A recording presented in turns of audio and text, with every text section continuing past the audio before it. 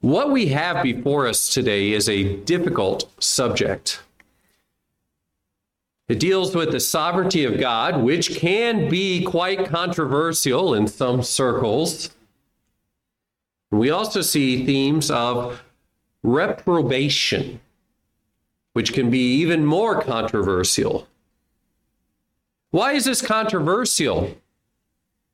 Well, because people want to preserve an apparent autonomous self-will, human free will, above all else.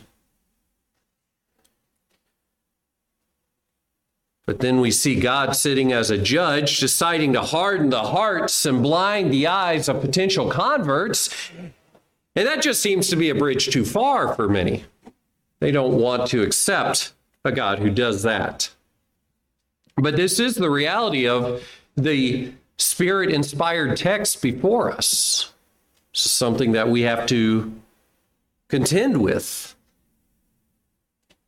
Now, this doesn't require us to adopt some view of robotic determinism where nothing we do ultimately has any meaning. And we could consider, for instance, in our morning Bible readings, we just watched the Israelites get out of Egypt. God had promised that he would harden Pharaoh's heart. And yet also in the text we read that Pharaoh hardened his own heart. Both were active. There is an interplay in Scripture between human choices and the moral consequences which come with those choices, and the divine sovereign decrees of God. Both exist in Scripture. You might say, I don't know how that works. And that's a good, honest answer, because the truth is, none of us fully can comprehend how that works. If God is a sovereign ruler over creation, if we think about that, we can think about how the sun, moon, stars, how the biological realities operate in our bodies, how the ecological systems of the universe work. And we think of the fact that God holds all of that together. We can also think about the fact that God has decreed the actions of mankind. He knows what the future is, the end from the beginning, because he decreed at the beginning what would happen. That means that he has decreed that certain human actions would happen. There is divine sovereignty within the cosmos, and some would say, well, that's a kind of determinism. And it is. But Scripture is just as clear that human beings are morally responsible. They are culpable for the choices that they make. And they will be judged according to those choices, Scripture says. How does that fit together? Well, theologians use the term compatibilism to describe the fact that these two realities exist side by side in Scripture, that they are compatible. The sovereign will of God exists compatibly with human will. And as we consider the complexity of nature, we can begin to imagine that a God who can create such a world around us can also create plans which are also very complex in their interplay. You say, that's a lot more than I can imagine. Yes, and me as well, because we are finite creatures thinking about the infinite plans of the infinite God. But we do see such an interplay in this very passage here. And we are reaching the end of Jesus' ministry. We have, in fact, reached the end. And what do we see? People are not accepting his message. They reject him.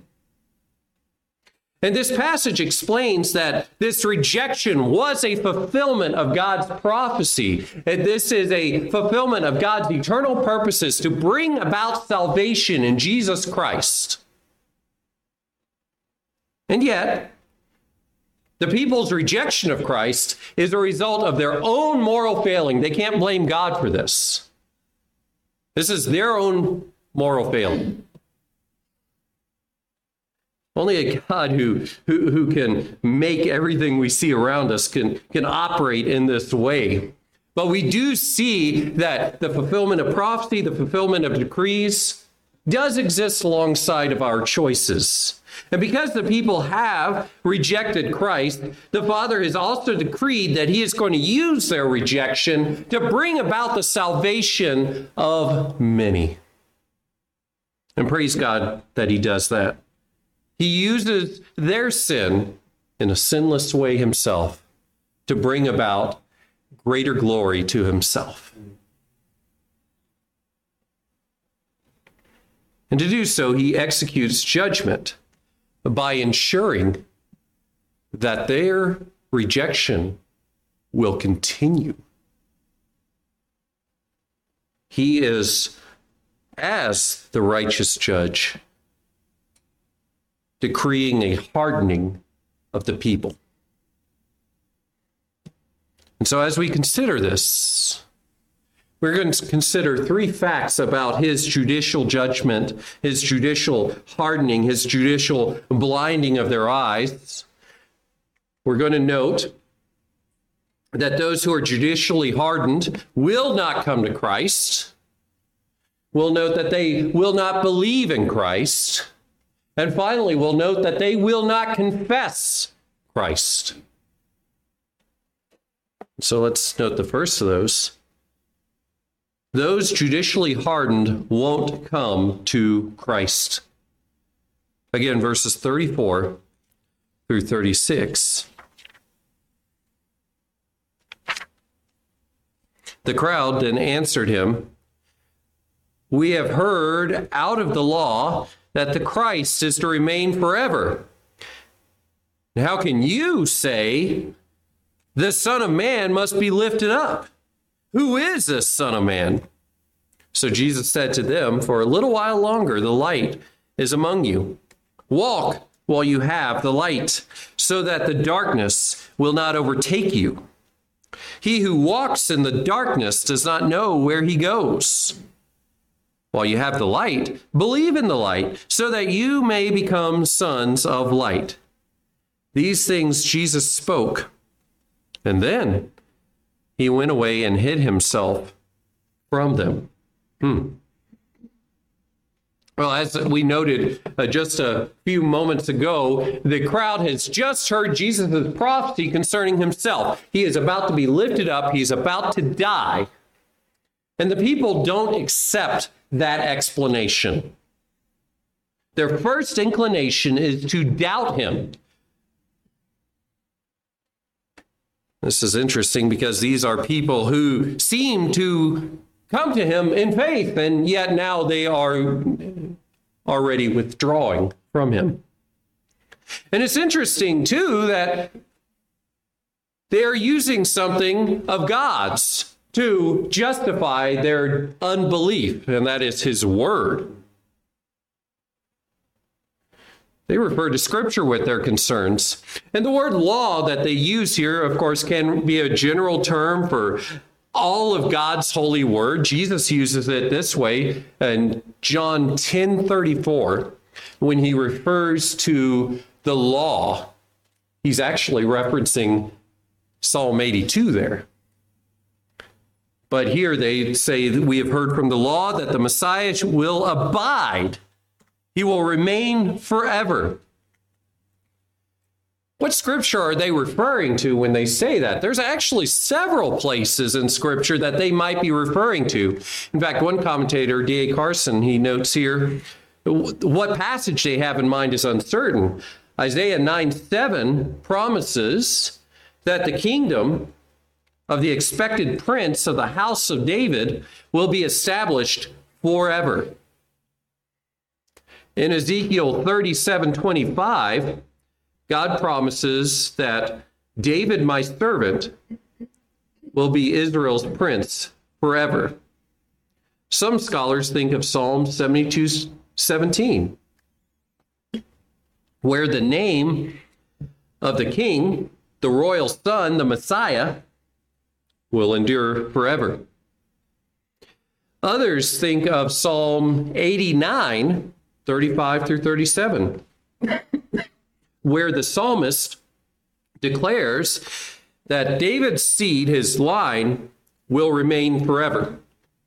That's a lot of different places, and I will add to that he didn't list all of the places. These are just some of the places that they may have had in mind. And I'll also add to that these are all true passages. So how does that line up with Jesus' revelation that he's about to die? Well, the answer, as we know because we've read the book, right? The answer is the resurrection. The resurrection is how he will then come back to life and then remain forever.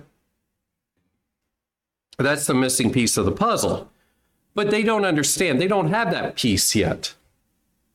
And so they begin to pit some of God's word against the word of Christ. And that's what unbelievers sometimes do. Sometimes it's vice versa. They pit Christ's word against the rest of God's word. But either way, the result is the same, the doubting of the revelation of God. Now, don't mistake what I'm saying here. It is not wrong. It is not wrong to look to Scripture to try to find out what we should or should not believe about something. Obviously, the Bereans were more noble than those who were in Thessalonica because they searched the Scriptures to see if these things were so, right? It is good to search these things out. So what's the problem here? Well, they have the Messiah in front of them. The Messiah, the Christ. And they furthermore know that he's the Messiah. They are ready to hail him as king. They've seen the miracles. They heard the voice from heaven just a few moments ago. They've seen all of this. They have the evidence before him, but they don't like what he has to say right now. Why? Because they had an expectation of what the Messiah should do. They don't want him to die. They want him to be a victor. They don't want him to be a victim of Rome. They want him to be victorious over Rome. That's what they're looking for. And so now there's even an aggressiveness in their questioning. How can you say this? And there's an emphatic pronoun there in the original language. How can how can you say this? The Son of Man must be lifted up. They don't want a Son of Man who's going to die. And they appeal to Scripture to try to say that the Son of Man shouldn't do this, even though the same Scripture says, yes, he is the suffering servant, and yes, he is going to die. And that is in places like Isaiah 53, which gets quoted in just a moment. But this shows us that when people use the Bible to refute an issue or a position, that doesn't necessarily mean that they're right. Sometimes we think that someone will say something and someone else will say, but the Bible says this. And we say, oh, well, that person referenced the Bible. They must be right. Not necessarily, right? We have to, as Charles Spurgeon said, not just discern the difference between right and wrong, but the difference between right and almost right. They have good information, sure, but they are missing a piece of the puzzle. So we can't just assume that whoever answers with the Bible is necessarily the person who is in the right. Jesus points them back to himself. You know what he said elsewhere in John 5? Let's take a look back at John 5. This is what he said to the Pharisees. John 5:39.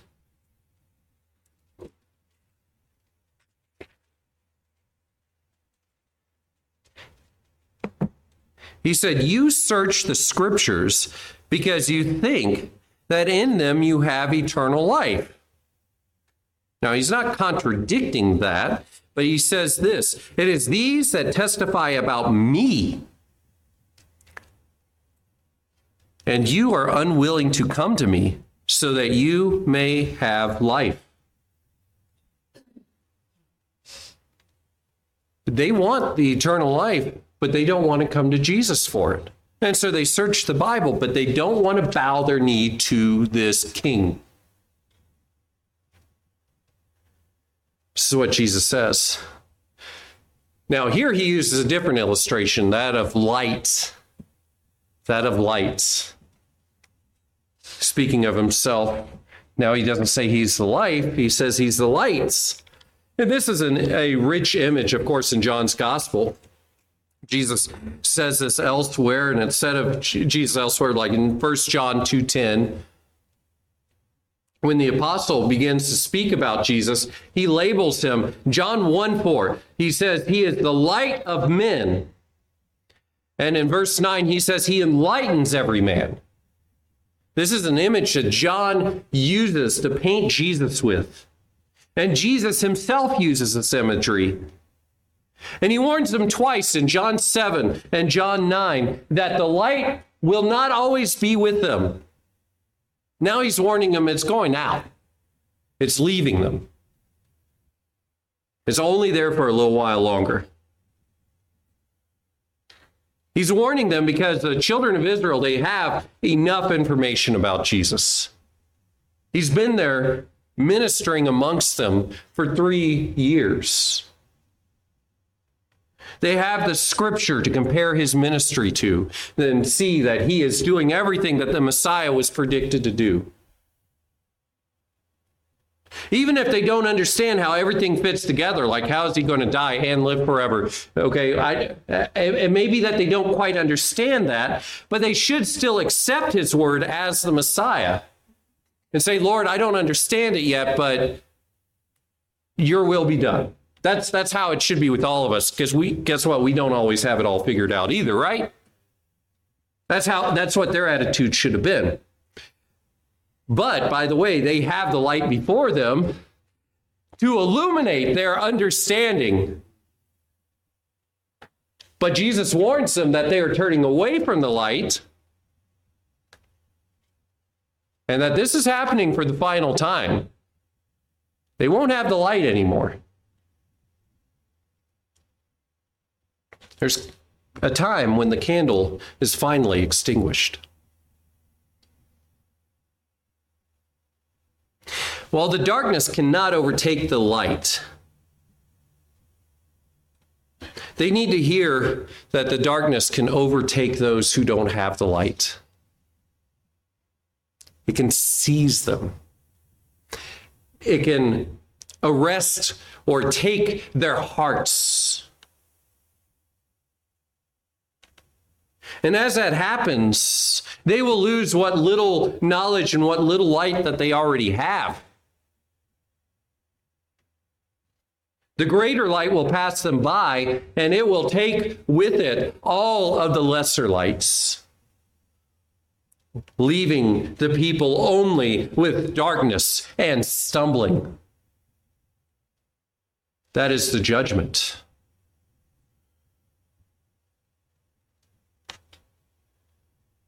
Say, well, is there any good news with that? Well, yes, verse 36 does give us a word of good news. As we read that again, while you have the light, believe in the light, so that you may become sons of light. It is through belief, by the way, not by works. Jesus never says it's by works. He says, you want to know the works of the Father? It's to do this. Believe in the one whom he has sent. It is through faith. It is through trusting the Messiah, the Christ, that we can come to the light. And if we come to the light, Jesus says you will be transformed by the light. Elsewhere, he talks about the sons of this age. Here he says you will become sons of light. Oh, wow. I don't have to be a child of darkness anymore. I can be a child of the light? Yes.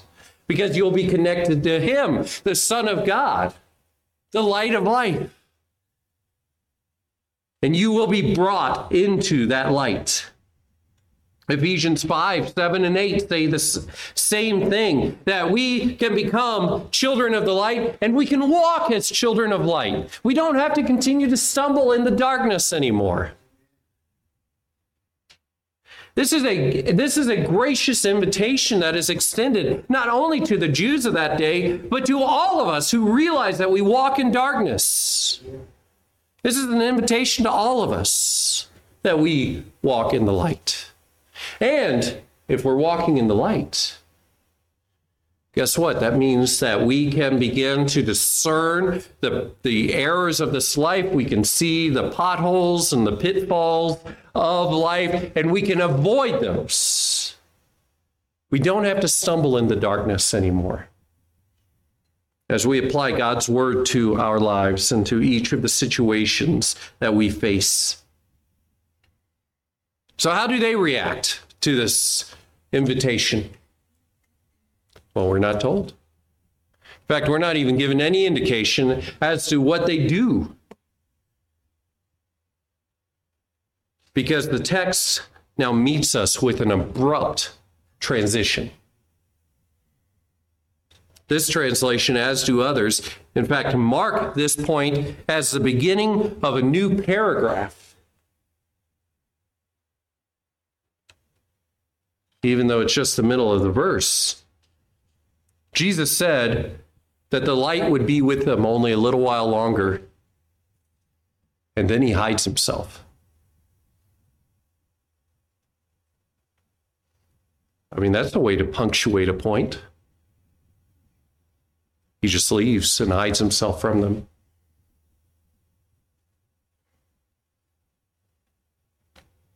It's almost like when Noah built the ark. Think about it. He was preaching righteousness. He was preaching deliverance from the coming judgment. But then once he and his family entered into the ark, God shut the door. And the people who realized their folly, once that rain started to fall, they realized it too late. There was no more grace. There was no more deliverance for them. Jesus says, come to him while there's still light. So there's coming a time when there's only darkness.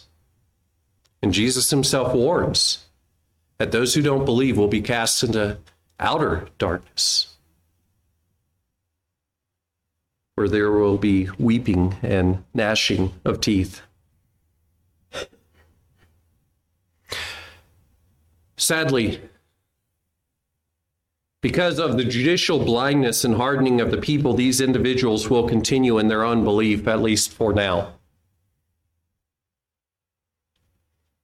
Note that God even allows them to use his word to be abused by them to continue their walk in darkness,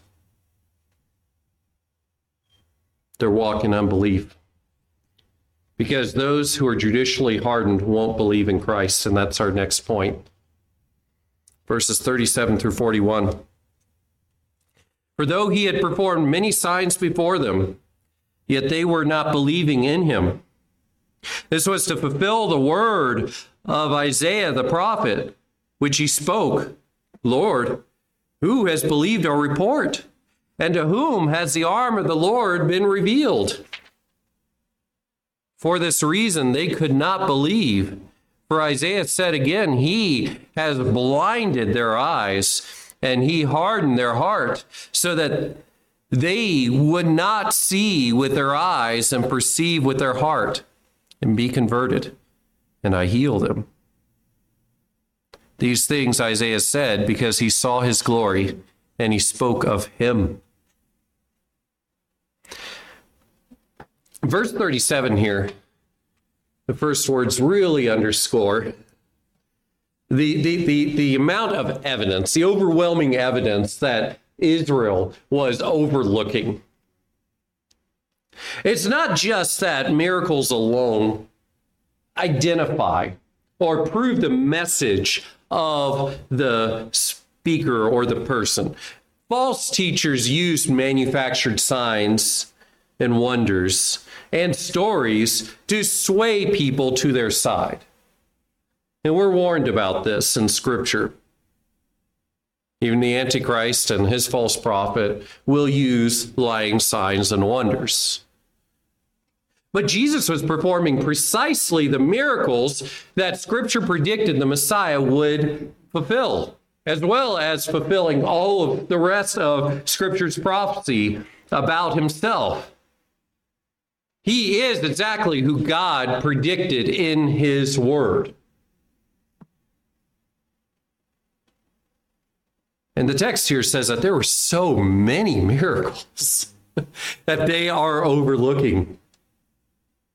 What miracles? Well, the miracles over the course of his 3-year ministry, we could just consider that, right? But really, we don't even need to require the people to go that far back in their minds. They might not have seen the miracle at Cana, for instance. They might not have been around at that point. They may have not have yet heard of Jesus of Nazareth by that point, but they're there now. They most likely have heard of what happened just a little while ago with Lazarus, Jesus raising him from the dead. And when we add in Matthew's gospel, for instance, we see Matthew 21:14, that Jesus has been healing in the temple. They can see his miracles. They can see him casting out demons. They see all of this right before them. They don't even need to remember these things. God in his grace is giving them a demonstration right then and there, and they are rejecting it. There are people who say, well, if God would open up the heavens and he would speak to me and show me a sign, I would believe. And to that I say, probably not. You would still find some reason to disbelieve if you already disbelieve.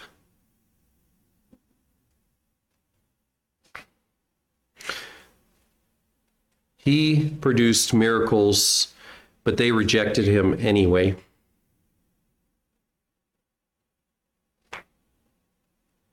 One might wonder why the people would reject the obvious answer in front of them.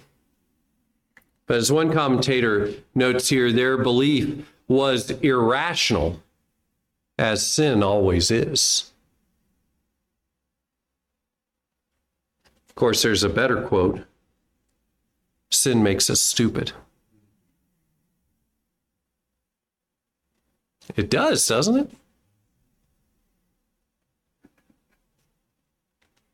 They are not thinking rationally about these issues because they are in their sin, and their sin will keep them from accepting the truth about Christ.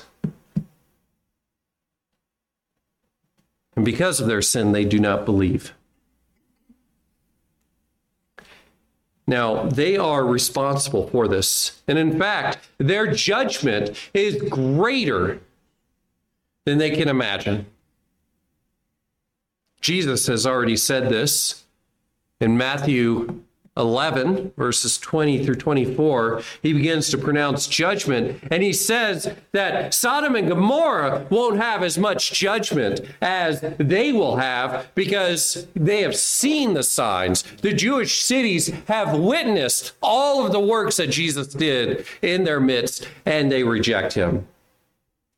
They don't have nearly the light that Sodom and Gomorrah did.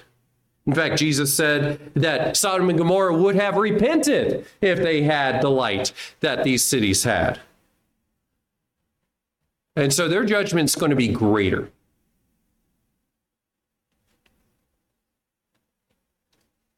Because the people of Israel have chosen, on the whole, at multiple points to reject the Messiah, the Lord pronounces judgment upon them.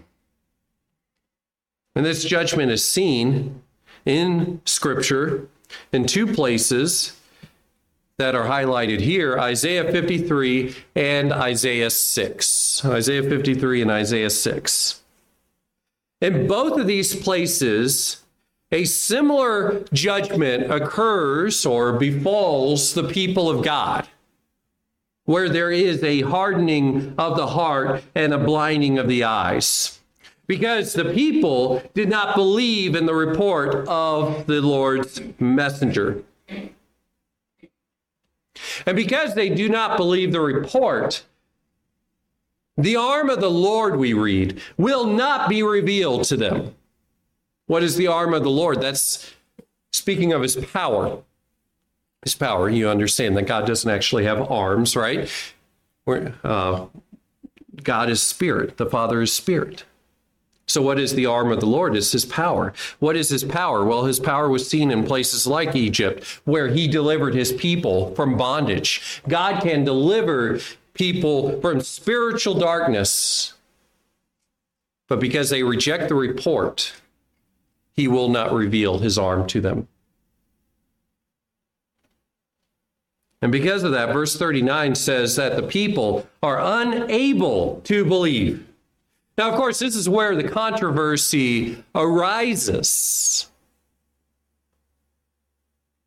The verse implies that people are unable to believe without a supernatural working of God. Some are offended just by that. Are you saying, I can't believe on my own?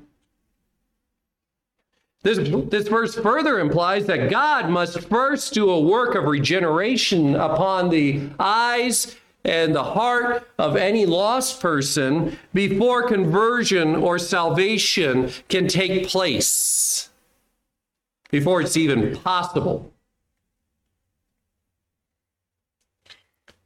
Those who want to hold to this complete, let's say, libertarian view of free will, that we are completely free of any outside influences when we make our choices, they don't like this. In fact, some go so far as to say God doesn't have sovereignty, God doesn't have decrees. They would even go as far as to say this: God even either chooses to not know the future, or he can't know the future, so that our free will is preserved. That's something that's known as open theism, where God is learning the future with the rest of us. Because if God knows the future, then that means that the future's written. That means that we don't really have true free choices. That's what some people would say. And so they find much to stumble over here in this passage and in places like it. But the truth is that none of our choices are completely free of outside influence.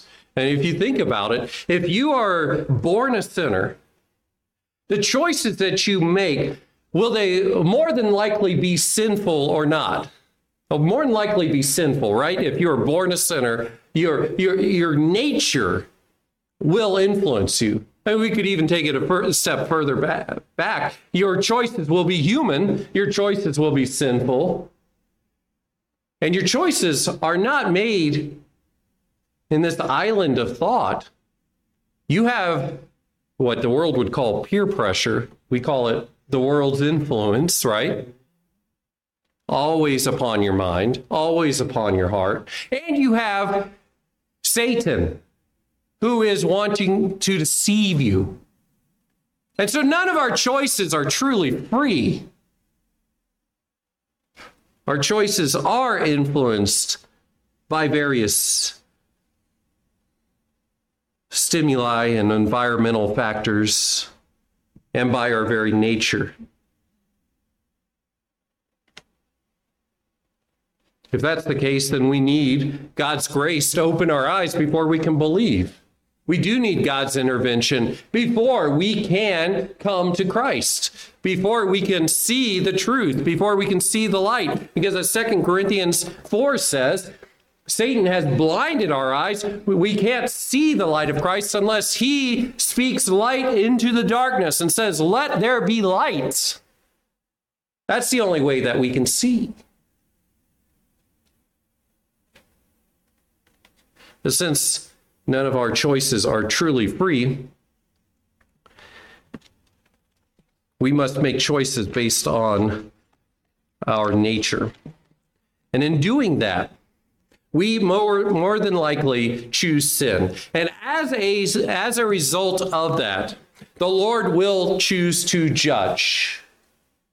And the Lord has the right to judge sin. If he is a righteous judge, he will judge, and his judgments will be pure, his judgments will be true, and his judgments will look at what we have done and will judge us with holiness and with righteousness. And there's not a one of us who can say, God's judgment against me was unfair. I deserve that. Amen.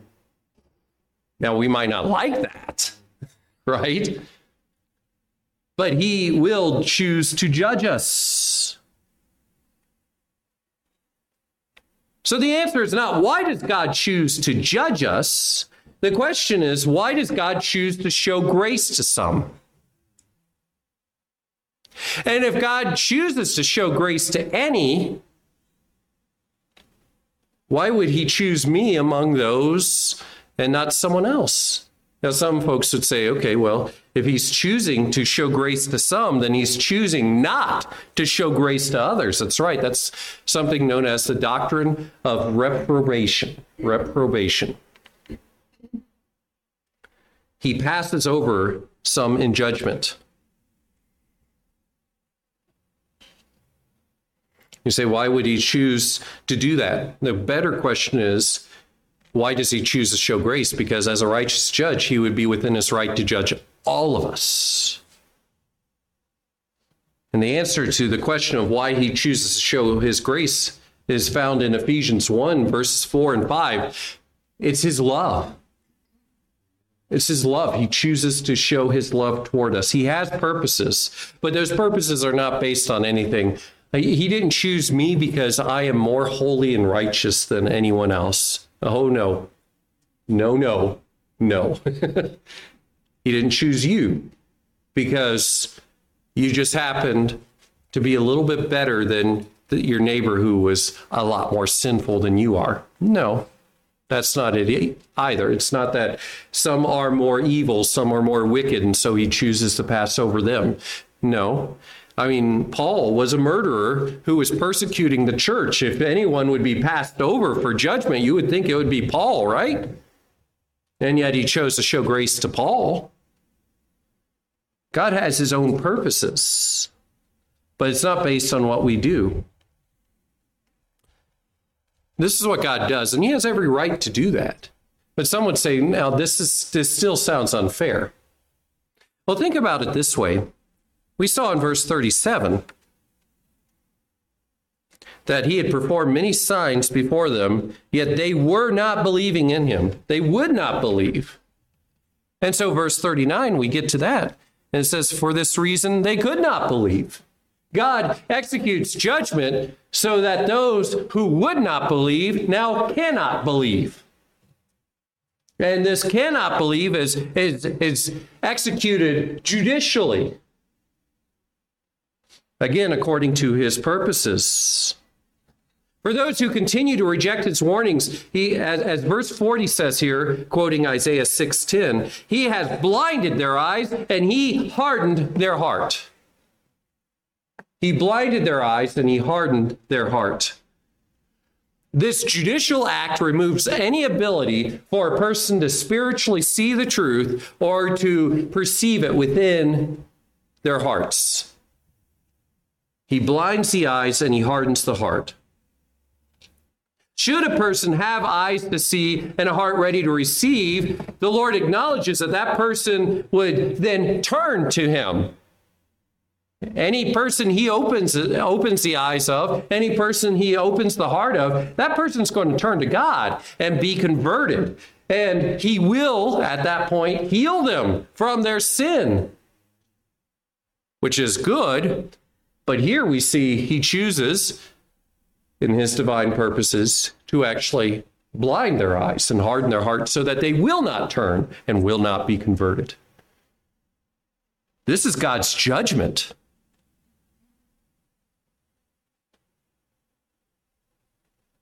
And this is the will of Jesus Christ, by the way. Someone say, that sounds like the Old Testament God. We we worship the New Testament God. It's the same God. And in case you didn't know that, look at what he says next. These things Isaiah said because he saw his glory, and he spoke of him. Wait a minute, who's him? Who's the him there? But who have we been talking about in context? We've been talking about Jesus. Wait a minute. Isaiah 6. Let's turn back there for just a moment. Isaiah chapter 6. I don't remember seeing the name Jesus in Isaiah 6.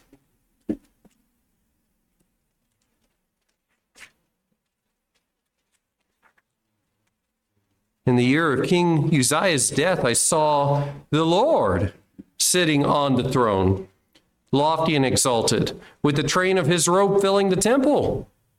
Seraphim stood above him, each having 6 wings.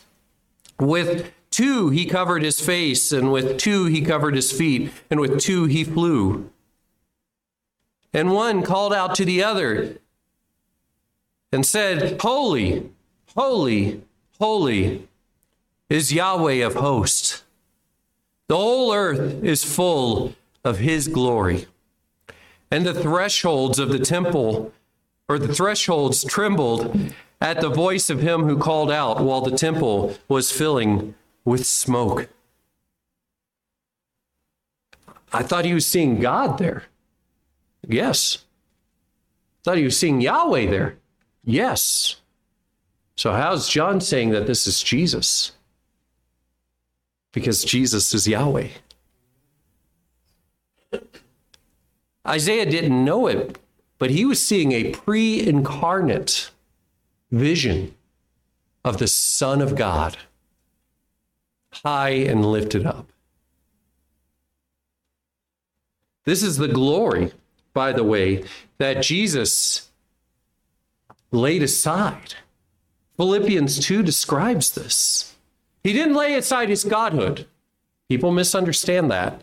But Philippians 2, 5 through 8, I should say that he laid aside his glory and he took on the form of a servant. He took on our lowly form.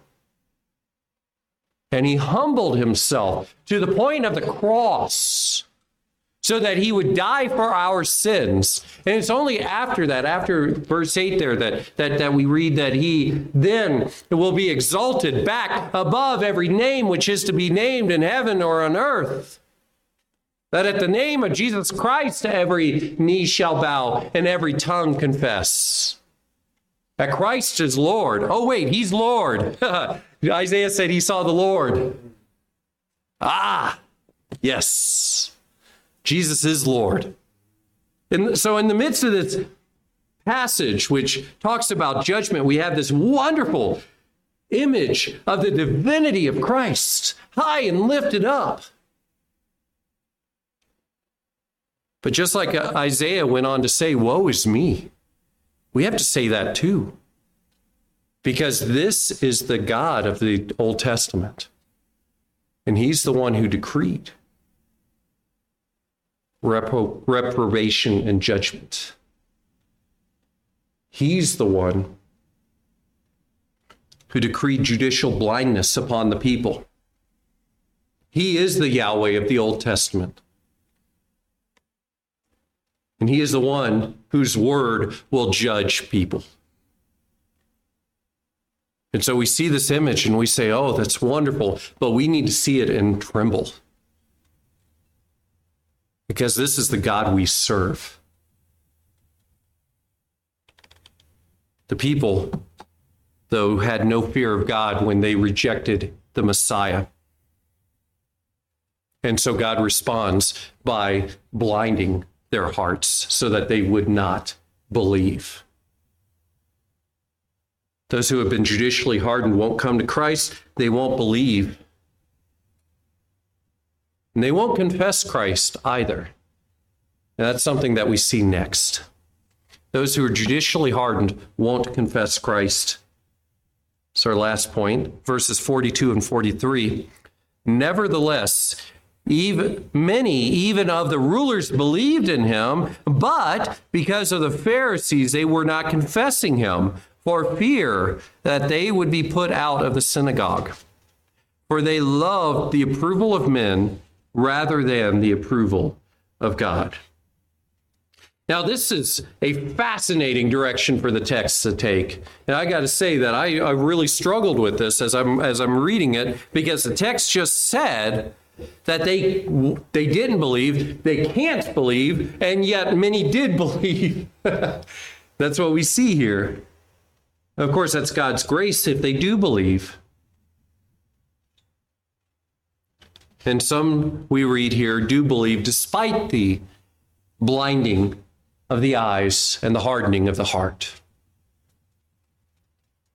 In fact, we read that these believers existed even among the rulers, those who are on the council. And the word even here is, as Calvin said, I think, he said that this is emphatic in his positioning, noting that this is the height, or it's emphasizing the height at which the belief had taken. And from the lowliest of fishermen all the way on up to the rulers of the nation, there is belief. At least that's what it appears. But we run into problems with this group, don't we? Because we see that they are fearful of confessing Christ and being put out of the synagogues. Now, the Pharisees did create a climate of fear, a culture of fear. We see that in John 7:13, when the people first came to Jerusalem there for the feast. And they were all talking about Christ, but they were doing so quietly. As 7:13 says, no one was speaking openly of him for fear of the Jews. And as we get to chapter 9, you might remember with the healing of the blind man, we see that they did make good on their promise to put people out of the synagogue, because the blind man comes to faith and they are fearful here. It says his parents said this because they were afraid of the Jews. For the Jews had already agreed that if anyone confessed him to be the Christ, he was to be put out of the synagogue. And then we read that they did put him out of the synagogue in verse 34 of chapter 9. So they made good on the promise. Christians today face similar climates. They might feel the fear of confessing Christ for fear of losing employment opportunities or other consequences. Just talking about foster care. Right now, the state is putting pressure on foster parents who might not be willing to bow the knee to the LGBTQ plus agenda. This is what we see, and there is that concern. But Jesus warned about such fear, didn't he?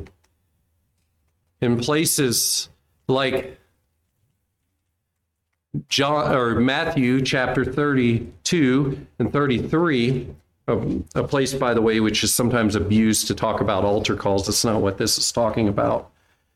But Jesus says, therefore, everyone who confesses me before men, I will confess him before my Father who is in heaven. But whoever denies me before men, I will deny him before my Father who is in heaven.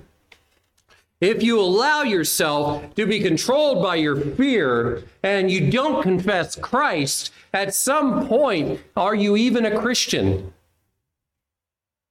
That really is the question. In fact, that failure to confess is evidence of a lack of conversion.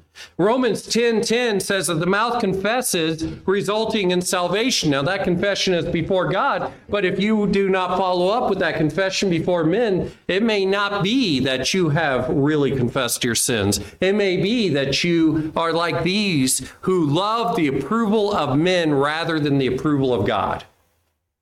And by the way, the word here can be translated glory. And I think in some of your translations, it is translated glory. They loved men's glory, not the glory that came from God.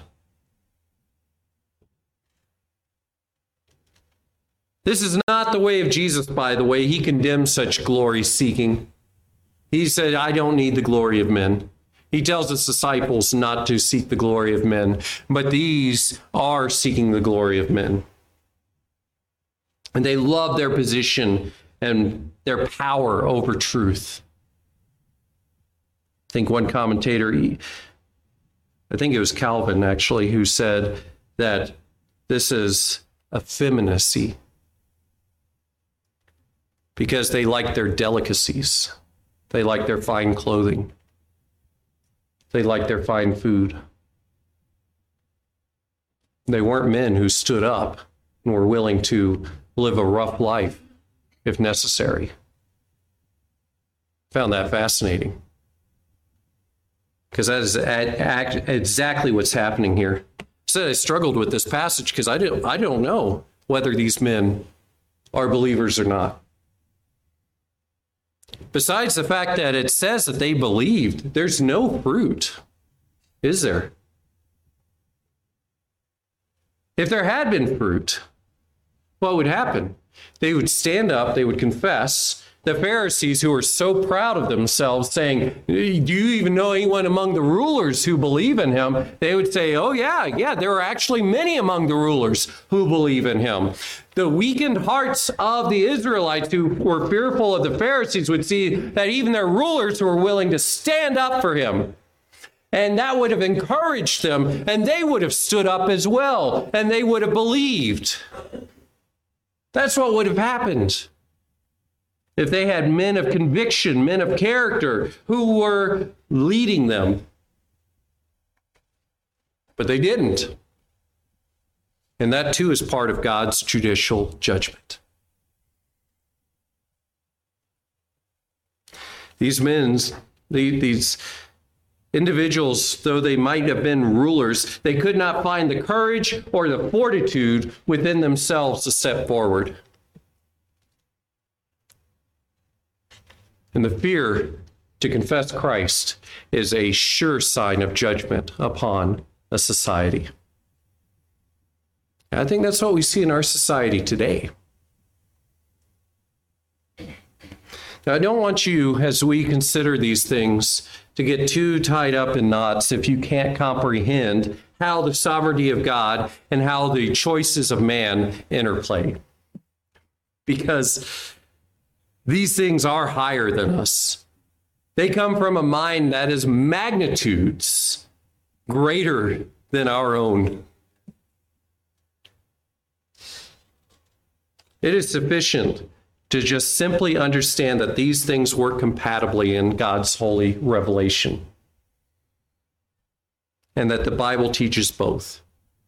God is sovereign, and man is responsible. If one rejects Christ, the Lord will pronounce condemnation. And it does seem very much like this is where our society is today, under judgment. I want to leave you with some encouragement, though. Some judgment is not necessarily final. Why do I say that? Well, Scripture continually called Israel to repentance, right? And some did repent. The Lord said he always had his remnant, those who had not bowed their knee to Baal. There are times when God even hardened the hearts of the disciples. Mark 6:52 says God hardened their heart. But guess what? They came to full faith, didn't they? We could also consider Nicodemus and Joseph of Arimathea. Among the Pharisees who were rejecting Christ, they stepped forward, didn't they? Eventually. Not at this point, but later they do. Just because we see signs of judgment upon our nation upon the world or upon our loved ones. That doesn't mean that we need to be quiet. That doesn't mean that we shrug it off and say, oh, well, I guess they're forever lost. No. The Lord calls us to confess him and to give that truth. And I hope that you will see any temptation within yourself to avoid confessing Christ and put it to death. Don't allow that fear to control you. The Lord has not given us a spirit of fear.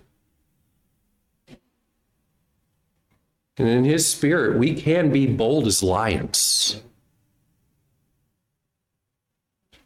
Keep up the good fight. Even if our society is given over to judgment, people still need to hear the truth. And you don't know that God has not called you up for such a time as this. It may be that God will use your loving witness to bring someone to the truth, to rescue a sinner from the wrath that is to come.